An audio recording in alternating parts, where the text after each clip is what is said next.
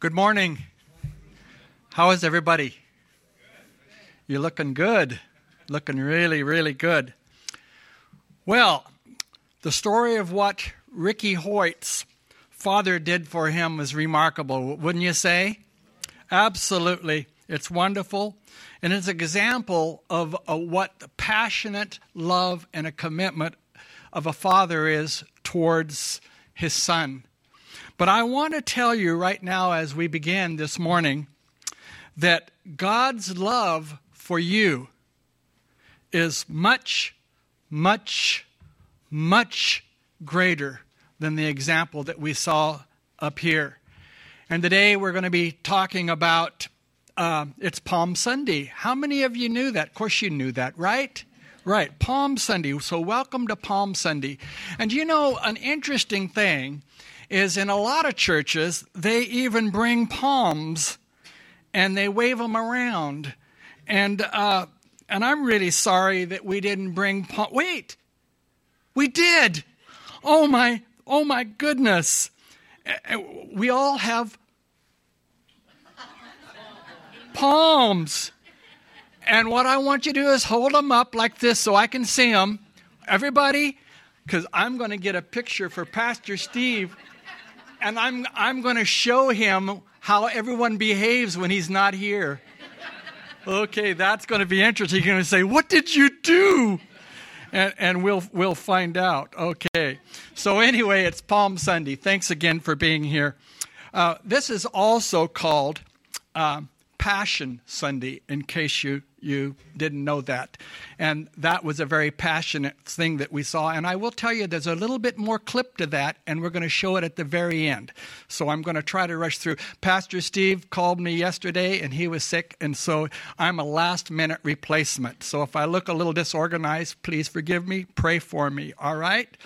John 12:13 says, "They took palm branches and they went out to meet him, shouting, 'Hosanna, blessed is he who comes in the name of the Lord. Blessed is the King of Israel.'" Shall we pray? Lord Jesus, we come before you this morning with much thanksgiving as we celebrate Palm Sunday. It's the day we commemorate your entry into Jerusalem on a mission to pay for our sins and to give us eternal life, and for everything else it means according to its matchless value. You knew the anguish awaiting you, and you still proceeded so that your Father's will would be fulfilled. And your love and your obedience saved us. And now we are the children of God. Thank you, thank you, thank you. Hosanna, Hosanna, glory to the name of the Lord. Amen. Well, I heard a story about that donkey that carried Jesus down that path, and here he was coming down and he had Jesus on his back and he's coming down the path and they're going, "Hosanna, Hosanna," and they're throwing these prawns, what do you call them, down there. What is that? That's it. They're throwing them down in front and they're throwing their coats and all that. And this donkey, he looks up and his ears, and they go, "Wow, everybody's glad to see me." I think he missed the point. Wouldn't you say that? Well, anyway, a lot of people miss the point. Honestly, we have Easter coming up next week, and a lot of people don't know what Easter is all about. They don't know what Palm Sunday is about. I mean, most people don't. Why is that? Well, we have the Easter bunny and eggs and stuff, and I'm not trying to attack them. It's fun to do stuff with children, but you will have to admit it's a distraction, just like Santa Claus is a distraction for Jesus' birth. Do you think that maybe the enemy's trying to distract us from the real issue? Well, that seems to be happen. I mean, I'm not trying to rain on anyone's parade, but I'm just trying to say we need to be thinking about such thing. Okay, the entry into Jerusalem is documented in 4 Gospels, all 4 Gospels. With slight variations, and in each account. And you might say, well, I don't like variations, but when you think about it, there's always variations when a bunch of people see things and they report, if there's an accident, and they ask people to report, they'll all be a little different because people see different things and remember different things. And that's why I would suggest you go back and read the entire accounts in all of the Gospels so you get the complete pictures. But what we do find from all of them is he is coming back to save the lost. He is coming as the sacrificial lamb to atone for our sins. And in Luke's account, we see him weeping over Jerusalem. Jesus weeping over Jerusalem, demonstrating his sorrow for its coming destruction. He was sad about that. As well as for those who rejected him. Can you imagine rejecting Jesus? Well, it's easy from our perspective, to look at the scripture and everything we know. But this was all new to all of them. And they didn't know what was going on. That's why when Jesus died on the cross and he saw what they had done, he looked out over the crowd with compassion. And he says, Father, forgive them because they don't know what they're doing. See, that's still the story today. In a lot of ways, people don't really know. Well, now we have the triumphal entry, which this is basically what Palm Sunday is about. And we can look in Matthew 21, 4 through 11, which is the account. You can turn there. And, Pastor Steve, he always tells people how to find the book. He'll say, start from the back, go here and stuff. So I don't want to disappoint him in this. So anyway, Matthew is the first book of the New Testament. If you want to find it, open your Bible in the middle and head to the right, and you'll find Matthew. It's the first book. And so you go down to, once you found it, you go down to verse chapter 21, and then 4 through 11. And then it says this. Now when they drew near to Jerusalem and came to Bethphage, to the Mount of Olives, then Jesus sent 2 disciples, saying to them, Go into the village in front of you, and immediately you will find a donkey tied and a colt with her. Untie them and bring them to me. If anyone says anything to you, you shall say, The Lord needs them, and he will send them at once. This took place to fulfill what was spoken in the prophet, saying, Say to the daughter of Zion, Behold, your king is coming to you humble and mounted on a donkey, on a colt, the foal of a beast of burden. The disciples went and did as Jesus had directed them. They brought the donkey and the colt and put on them their cloaks, and he sat on them. Most of the crowd spread their cloaks on the road, and others cut branches from the trees and spread them on the road. And the crowds that went before him, that followed him, were shouting, Hosanna to the Son of David. Blessed is he who comes in the name of the Lord. Hosanna in the highest. And when he entered Jerusalem, the whole city was stirred up, saying, Who is this? And the crowd said, This is the prophet Jesus from Nazareth of Galilee. Well, it was kind of interesting. Dale got up and he read a couple of passages, and he said, Do you need to know what these are? And I says, No, I'll just expect the Lord, that we kind of have coordinated things in advance. But anyway, this is one of the passages he read, so it just shows you who's in charge here, But anyway, Matthew 21, verses 15 and 16 says, But wait a minute, do you think that all the chief priests and all the religious leaders were glad when Jesus did this? No, they weren't. We already saw that because you heard what he said. But anyway, but when the chief priests and the scribes saw the wonderful things that he did, and the children crying out in the temple, Hosanna to the Son of David, they were indignant. And they said to him, Do you hear what these children are saying? And Jesus said to them, Yes. Have you never heard out of the mouth of infants and nursing babies, you have prepared praise? And yes, what Jesus was about to do deserved a lot of praise. Agree? It deserved a lot of praise because he was about to pay the highest price ever paid in history, ever before, not during, or since. I'll talk a little bit more about that. But we can look at some verses that kind of corroborate this. It says, Hebrews 13:15, for instance, says, Through him, then let us continually offer up a sacrifice of praise to God. That is the fruit of our lips that acknowledge his name. And then we look over at Revelation 4, verse 11. It says, Worthy are you, O Lord and God, to receive glory and honor and power, for you created all things, and by your will they existed and were created. Are you getting the theme here? And then Revelation 5:12, in case that wasn't enough, says this, saying with a loud voice, worthy is the Lamb who was slain to receive power and wealth and wisdom and might and honor and glory and blessing. Amen? Amen. Amen. When we celebrate Jesus, we are actually celebrating God's incredible act of love. Did you know that when we look at Jesus on the cross, like I grew up in the Catholic Church, and we always show Jesus on the cross. Well, he's not on the cross; he left the cross. But anyway, when you look at Jesus on the cross, who put him there? Who put Jesus on the cross? Yeah, Jesus put himself on the cross. You know why I know that? Because he says in the Word, he says, no one has the power to take my life. He says, I have the power to lay it down and to take it back again. In fact, when he was sharing with his apostles that he was going to go and what was going to happen to him, you know what happened? Peter stood up and he said, God forbid that this would happen to you. And Jesus turned to Peter and he said, get ye behind me, Satan. Can you believe that? Jesus went to the cross and he was nailed there by himself in an act of love. It was love that held Jesus to the cross. Love for you. He looked ahead and he saw what it was going to do and what it was going to bring. You see, sin had come into the world and actually captured his children and destroyed everything. And what would it cost? Jesus' own blood to pay for that kind of sin. That's what it took. And guess what? Jesus willingly gave it.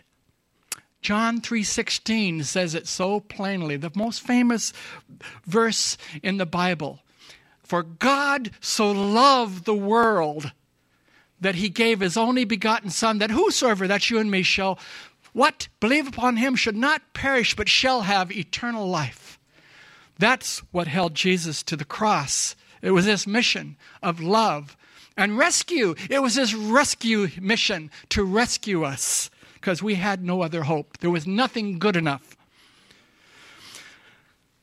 I heard a story. I don't know if it was true, but supposedly it was, and I'm going to read it to you right now. It was about a rich young man in a far eastern country who was making arrangements with a young maiden's father to marry her. And marriages in that country were always arranged and based solely upon the prospective groom's ability to pay the required dowry. Now, a dowry is what you pay for the woman. You go, oh, what a horrible thing, paying for a woman. But this is what they did. Hey, wait a minute. Does it sound familiar? Who giveth this woman?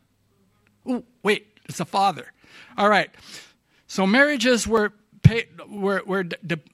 depending upon the dowry, the price paid for.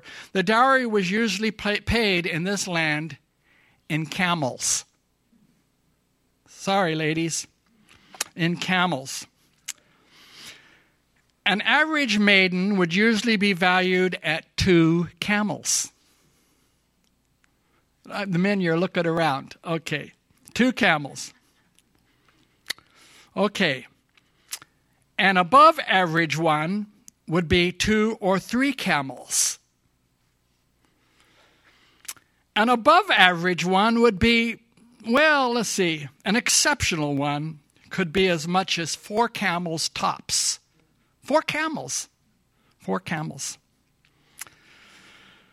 But a 4-camel maiden would have to be exceptionally beautiful and would have to possess many other valuable qualities and skills and attributes to ever be worth that much. The young man, now he pulled himself to meet with the father, pulled himself together, and the young man said to the father, I offer you 9 camels for your daughter.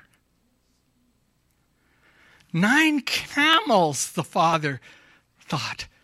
That amount was unheard of. 9 camels. No one had ever paid more than 4 camels as far as they knew. 9 camels. And this man was offering to pay that. 9 camels for his daughter. Took his breath away. He was astounded. The father immediately accepted the offer and was thrilled to receive such a high dowry for his daughter. And then he set out to publicly announce the upcoming marriage along with the amount that was paid for her. 9 camels. Wow. Well, of course, the story spread everywhere. Imagine. It went far and wide. And everybody asked, who is this remarkable woman who is worth so much? 9 camels. She must be exceptionally beautiful. She must be an extraordinary woman. In every possible way, far above any other. Everything, of course, changed for this young woman. Everything. The father took a second look at her. I missed something. I must have failed to notice how beautiful and wonderful and exceptional and lovely and valuable my daughter is. But not anymore, he said. Not anymore. From now on, she will be treated as royalty in my home. She will sit at my right hand, the best place at my table. She will be served first. She will be given the best food. She will be given the finest clothes and the garments. All her needs and wishes will be taken care of instantly by my servants. And of course, everybody in the village began to treat her differently too. When she would arrive, people would say, "Here comes that beautiful 9-camel woman." And they would look at her and admire her from every direction. Instantly, she had become valuable. Instantly. Here's the thing. The maiden was exactly the same person as before. Yet everything had changed for her. In an instant, she had become valuable. Get where I'm going with this story? It was because of the price that was paid for her. Nothing else. The price that paid for her. You look at the paintings that are going for millions of dollars.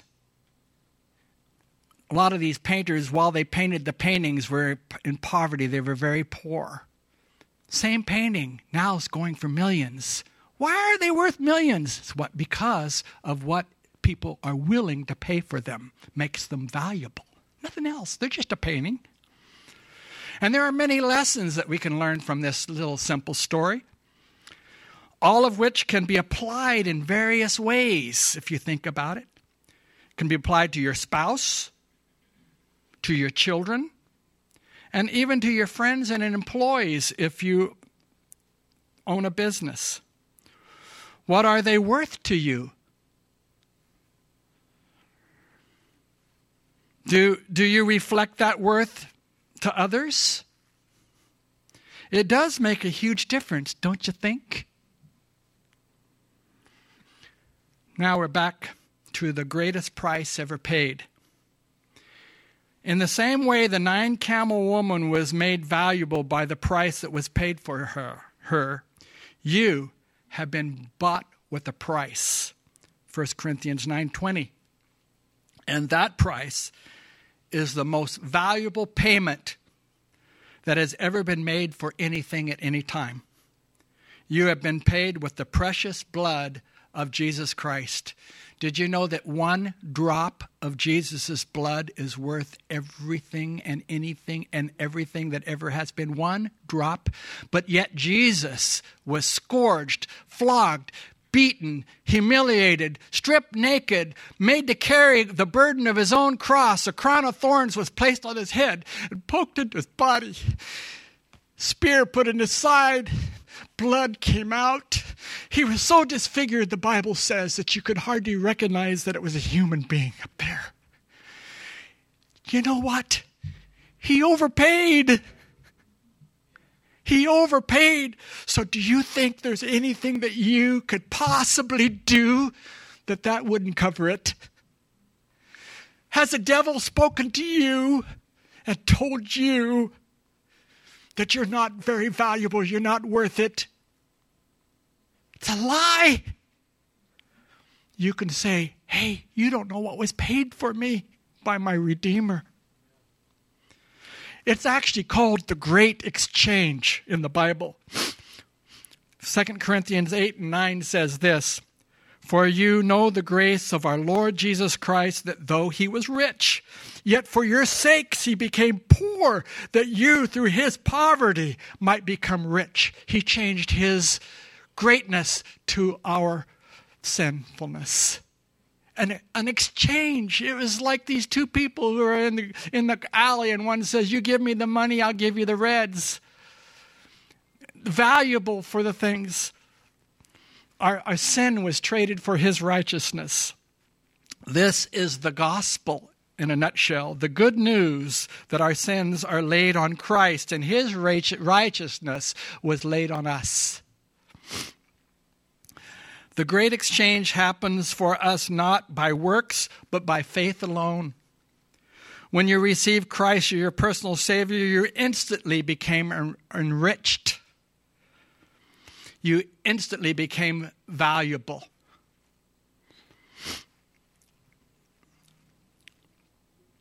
Because of the great price he paid for you, you have received forgiveness according to the riches of his grace.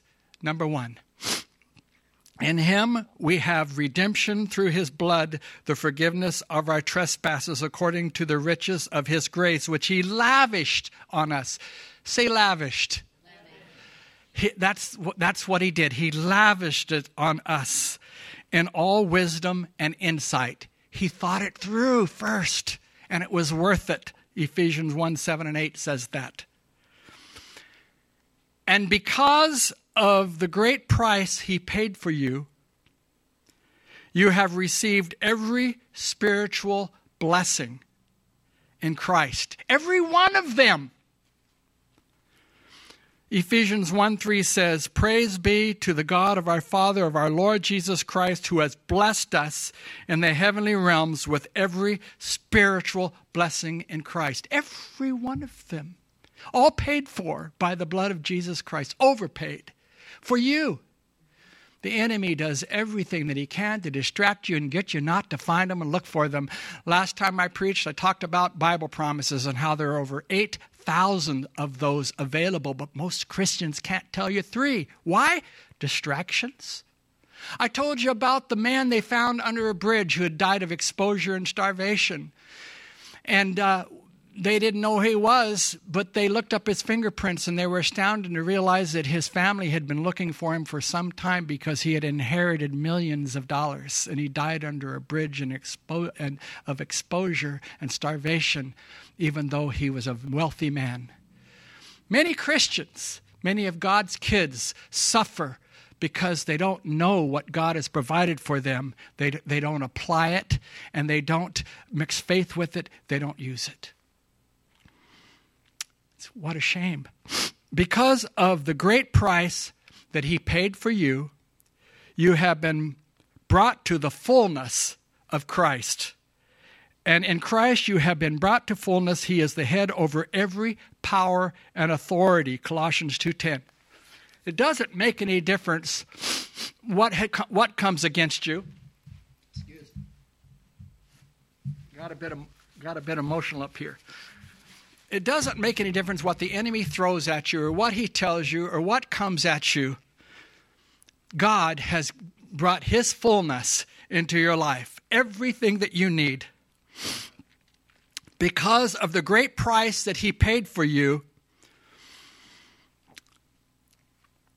according to his riches and glory, all your needs are supplied. How many of you have needs? We all do, don't we? But guess what? God has already supplied those. You can say, well, I don't have it. Well, you probably do, but you don't know it. It's kind of, Philippians 4:19 says, and my God shall supply all your needs according to his riches and glory. How? By Christ Jesus. You know what this verse is saying? Several things. First of all, and my God, is he your God? Yes or no? Yes. All right, so this applies to you. And my God, what shall? Does it say sometimes, maybe, could be? It says shall, doesn't it? I mean, I looked that up in Greek, and you know what shall means? It means shall. And my God shall what? Supply. God is the supplier. Shall supply what? All your needs. How many of you, again, can I see your hands and you said you have needs? You can put that need in that place where it says all needs. You can say, and my God supply all your blank. Think about what that is. According to his riches in glory by Christ Jesus. How does he measure this? It's according to his riches in glory. His riches in glory. Not according to the prime lending rate. Not according to the circumstances of COVID or anything else that comes and attacks you, but according or whatever it is, but according to his riches in glory. You know, if you read about heaven, in glory, and you see what's up there and what he's measuring by, gold streets, walls made out of precious jewels and everything you can't even imagine what they are. I mean, all that stuff up there, that's his measurement on how he supplies you. Not according to what you have in the bank or don't have in the bank or any of that stuff. And then the last part of this verse, his riches and glory, how? In Christ Jesus.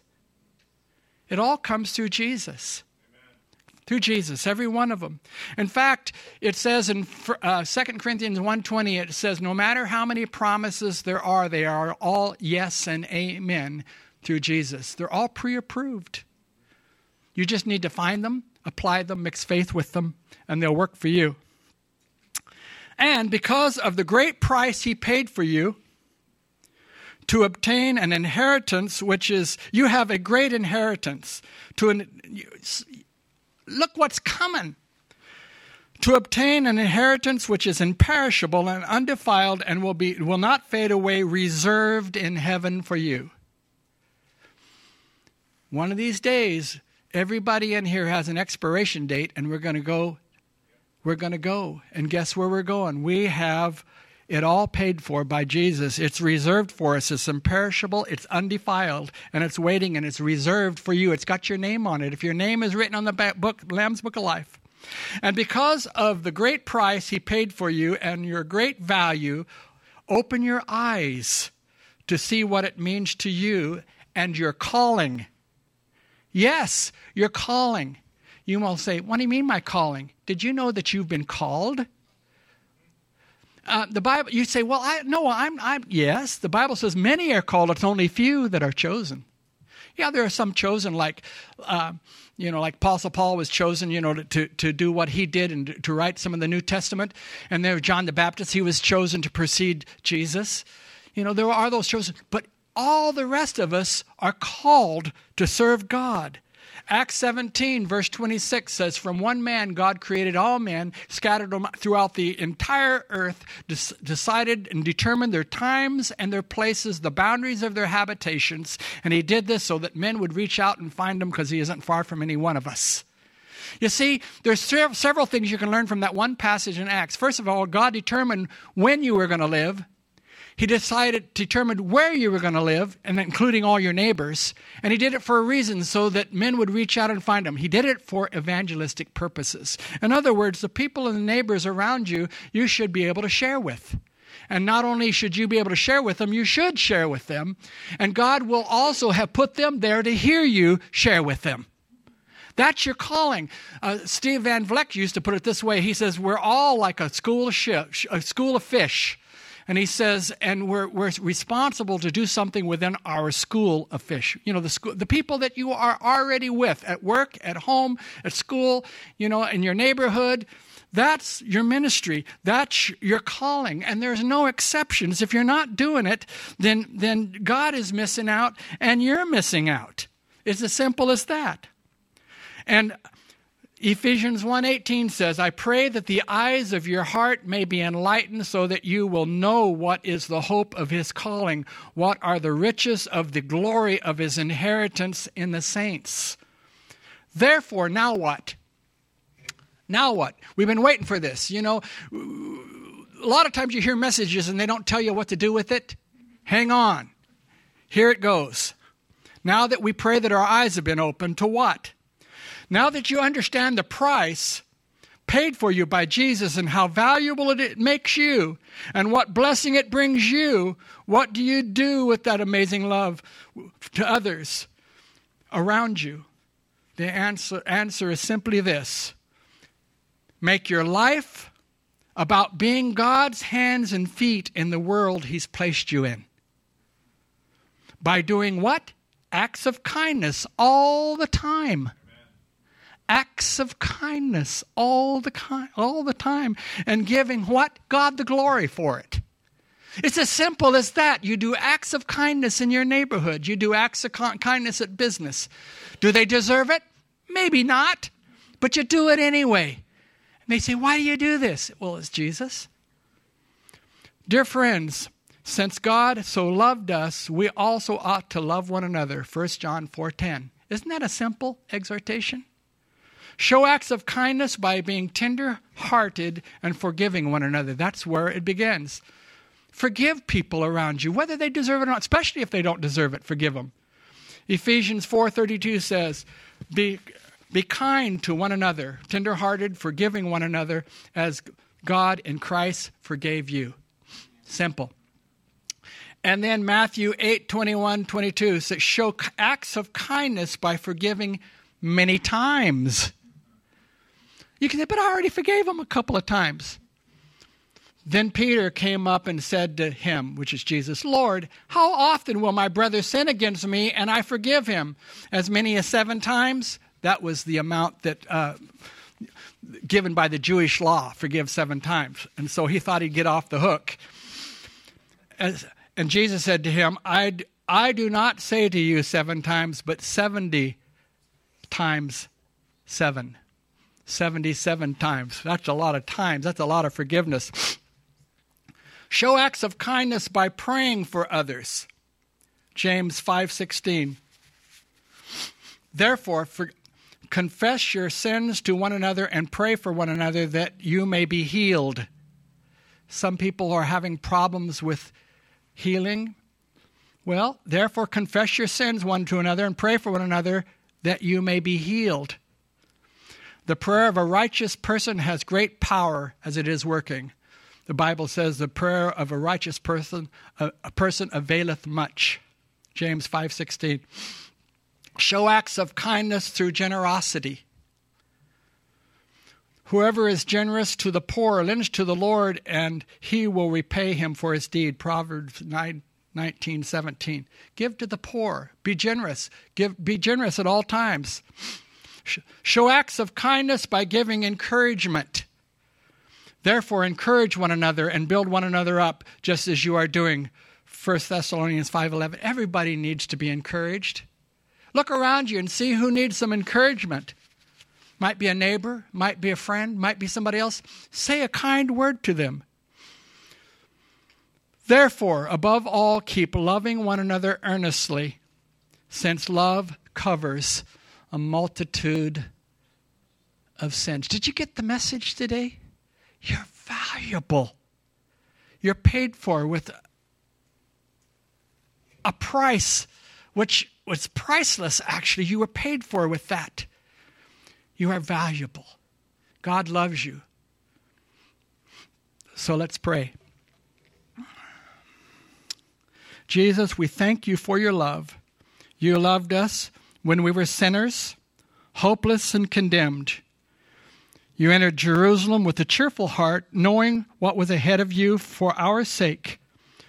On this Palm Sunday, we celebrate your love, your humility, and your selflessness. We magnify your name, and our hearts are filled with gratitude for all you have done for us. Hosanna, blessed be he who comes in the name of the Lord. Blessed is the King of Israel. Amen.